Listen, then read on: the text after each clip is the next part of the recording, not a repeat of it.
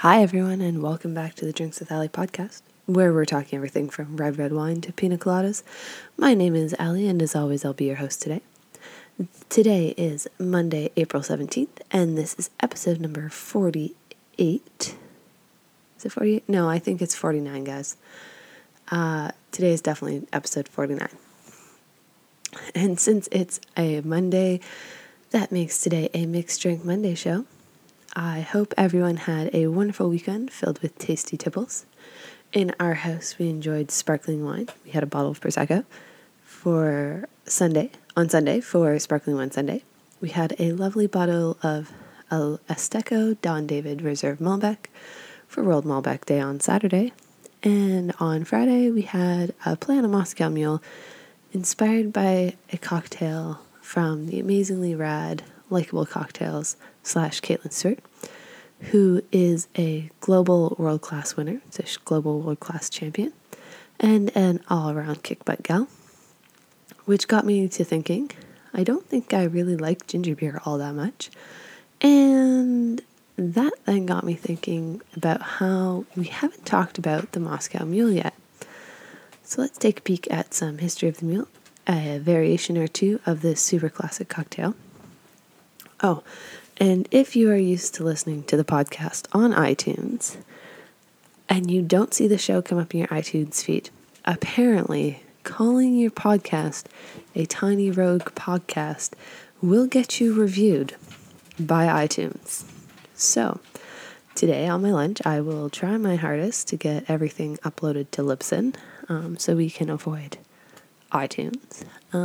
But just know that it might take me a little bit of time because I'm not very good at electronic stuff. But also because I don't think you can just grab your RSS feed from your website. I think you actually have to manually upload each and every episode to Libsyn. So it might take me an extra few minutes to figure that one out. But just know that the podcast will continue to be there even if it takes me a while to get it out. But back to the Moscow Mule. Let's jump on into this cocktail.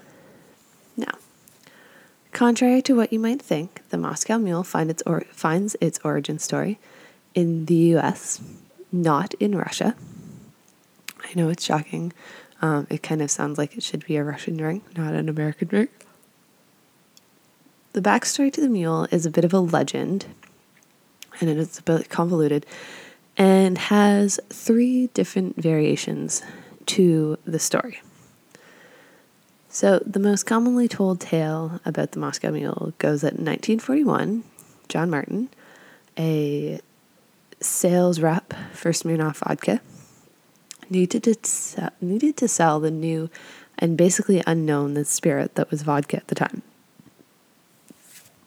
The distribution company that Martin worked for had just imported a whole bunch of Smirnoff, and nobody knew what it was. Yikes.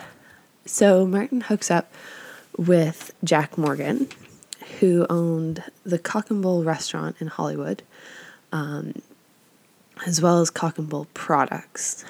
Morgan needed to get rid of a stash of Cock and Bull ginger beer, and the two conspired to create a drink. What this version of the story forgets to include is the iconic mug. The second version of the story sees Jack Morgan's head bartender, Wes Prince, wanting to clean out the basement and get rid of a bunch of old stock. That stock included both vodka and ginger beer. Needing the cellar space, Prince invents the Moscow Mule to use up the 2 unconventional and basically unknown ingredients, which isn't uncommon. That is definitely how a lot of cocktails are created, simply by needing to use up product that a bartender has or that a bar has, that the manager's like, you got to get rid of this. So that not completely unplausible. The third story, which is probably the most likely story, it is similar but also a little bit different. This version also starts in 1941, but starts at the Chatham Hotel bar in New York City, not at the Cock Bull restaurant in LA. In this version of the story, three friends were sitting at the bar drinking and, quote, nibbling on hors d'oeuvres. Those friends were Jack Morgan, whose backstory never changes in any version of this Moscow Mule tale. So Jack Morgan always owns the Cock and Bull restaurant in Hollywood and Cock and Bull products, which makes ginger beer. Always. It's always his thing. It never changes from there. So then we have John Martin, who is of G.F. Hubel Brothers, who were alcohol importers. Okay, so sort of similar backstory there. And then the third man is Rudolf Kunet, president of Pierre Smirnoff, which was Hubelin's vodka division at the time. It's a little bit unusual that there would have been a vodka division when vodka was such a brand new spirit in the area, but possible. Again, there's no reference to the Moscow Mule's mugs, so that iconic copper mug, being used in this version either. But as the story goes, so the three of them were sitting around drinking. They decided they wanted a drink with some kick. Vodka and ginger beer were blended together, and voila, the drink was created. So, still possible, but not probable. Most likely it's some sort of combination of the three. My money would be on the bartender creating it to get rid of old stock. So the story with the mug goes that Martin, so John Martin, would travel the U.S. trying to sell Smirnoff and popularize the mugs. So he had the mugs created for this drink after its creation. And basically what he would do is he would ask the bartenders who agreed to sell Smirnoff at their bar to pose for a picture holding a bottle of Smirnoff in one hand and one of the other mugs in the other hand. And he had a bunch of them made, and he would leave a mug there, and he would take 2 Polaroids as he was having them pose. He would leave one for the bartender to display in their bar, and then he would take the other one and put it in a book that he was creating of all the other bartenders who had agreed to carry Smirnoff. And he would take that to the next bar, and he would show that bartender, and they would agree to sell Smirnoff as well. Ooh, excuse me. Okay, so this worked. This idea of having this book and showing the bartenders, other bartenders, worked because bartenders are an inherently fickle and slightly showy bunch who hate being upstaged by other bartenders. So they're going to see somebody's doing it.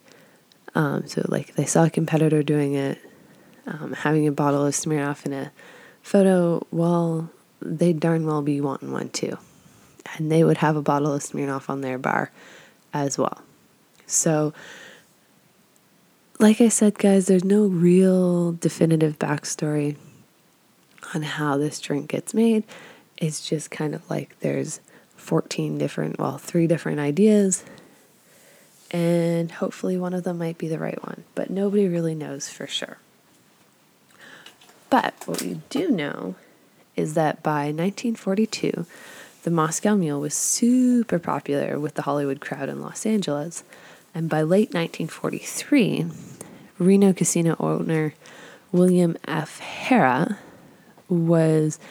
had claimed the drink as his favorite, and the Mule climbs further into being an exclusively popular mixed drink for the time. So because this casino owner really enjoyed it, it made it very, very popular, and everybody wanted to have it. From what I read, he was a bit of a mob dude, so there's that as well.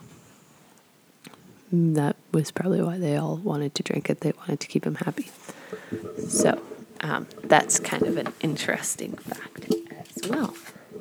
Sorry guys, I'm just reaching for something. All right, so on the idea of the Mule mug itself, the copper mug is still the most popular and well-recognized vessel for serving a Moscow Mule in, but, or any other mule. We'll get to other mules in a second. But it should be noted, though, that only the outside of the mule mug can be made of copper. That's an USDA Food and Drug Association ruling. This is because the pH of the Moscow Mule is so low that it can wear off the copper on the inside of the mug, and it can actually poison people. Oopsies. Don't want that to happen.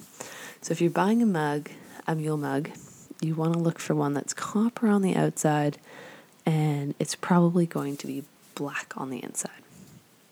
So just know that you don't want one that's copper on the inside because it will poison you. Not so great. Alrighty, for the recipe, which is why we're all here, right? Classic recipe. I'm going to give you just the classic, and then we're going to talk about some variations on that. So this drink can be straight up built in the glass or mug, or it can be partially shaken and then built. I like to partially shake mine and then build the rest of it. The Moscow Mule, just so we know, is also part of a family of cocktails known as Bucks. So like mules, Bucks. Bucks are ginger ale, or they all include ginger ale or ginger beer, lime juice. You can swap any citrus juice, but it's traditionally lime juice, and an alcohol. So using the classic recipe we're going to talk about, you can swap in any alcohol and you have a tasty cocktail no matter what. If you're going to shake and then build, add 2 ounces of vodka and half an ounce of lime juice to the shaker. Add some ice and give it a quick shake. I'm talking like 10 seconds here, guys. You're not trying to dilute it, you're just trying to chill it and mix it up a bit. We're going to strain it over ice into our mug, or even a Collins glass would work well if you don't have mugs. And then you're going to top it up with ginger beer.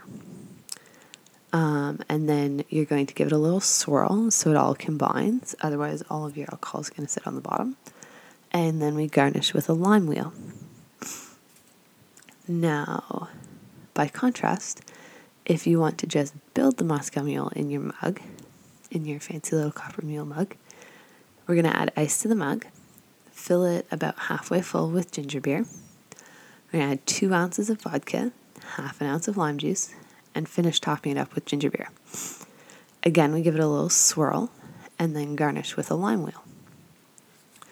So, if you find that, we're going to hop into some variations now, guys. If you find that a traditional mule is a little too bitter, you can add a couple of teaspoons of jam to your shaker tin, or even a little bit of simple syrup to sweeten it up. I did this on Friday, and I personally used homemade strawberry peach jam. You can also try different ginger beers. There can be ones that are much less bitter and ones that are much more bitter. For example, I prefer Fever Tree over Grace Soda. Grace Soda is a soda company you can get all over Canada, and they're definitely like the most popular ginger beer option here. So you could also get really, really adventurous and make your own ginger beer, which would allow you to dial in the sweetness or bitterness a lot more. Some variations. Now, the mule is definitely the easiest one if you want to make a really simple mocktail. And for that, all you would do is a little bit of lime juice, some fruit puree on the bottom of the glass, top it up with the ginger beer or ginger ale, give it a stir, and you're set to go. It makes a great mocktail that's super easy to make. And if you put it in a mule mug, it still looks like a cocktail without anybody feeling like they're being left out, which is kind of nice. So, variations. Like I said, you can pretty much swap in any alcohol. You can do a rum buck. You can do a gin buck, which is also called a foghorn, which is kind of fun. You can do a Kentucky Mule, which uses bourbon instead of vodka. There's also a Glasgow Mule, which is blended Scotch and Saint Germain elderflower liqueur. And my personal favorite when it comes to name is the Dead Man's Mule. I just think that name's really fun, which is absinthe and cinnamon schnapps. I feel like that would be a big kick as far as flavor. I've never had one before, so you would have to try that and let me know how it tastes. But it would certainly be an interesting one for sure. So don't be afraid to try around and experiment with the Buck or the Moscow Mule. Changing your vodka and changing your ginger beer are going to give you different flavor profiles every time when you make this cocktail. So it's a lot of fun to kind of change it up and see what's going on and try different things and have a lot of fun with it. So with that, guys, we'll wrap up another episode. Like I said, don't be afraid to try some different Moscow Mule variations and recipes. Maybe try half ginger ale and half ginger beer if you're finding that ginger beer is just a little too bitter and you can't find a sweeter version. There is a craft soda company in my province that makes a slightly less bitter ginger beer, which is nice. If you want to get a hold of me, whether you have a question, comment, or a show topic idea, you can do that in a few ways. You can head over to the website, drinkswithallie.com. You can fill in the contact me form and drop me a line. You can, on the website, hang out on episode 49's page and leave me a comment there because I will see it and I will answer. And if I don't answer you directly, I will create it into a show for you. You can drop me an email at drinkswithallie@gmail.com. Again, they come right to me and I will see them and I will answer them faithfully. If you want to hang out on social media together, it is at Drinks with Allie on Instagram, TikTok, Facebook, Twitter, MeWe, Pinterest, and Spotify. I haven't done a Spotify playlist lately, guys, because my last one, when I made it public, people hijacked it and added all kinds of songs to it. So I'm a little leery of adding any more, but I will get back to them. Not to worry. So, fill your glass with something tasty, everyone. Cheers.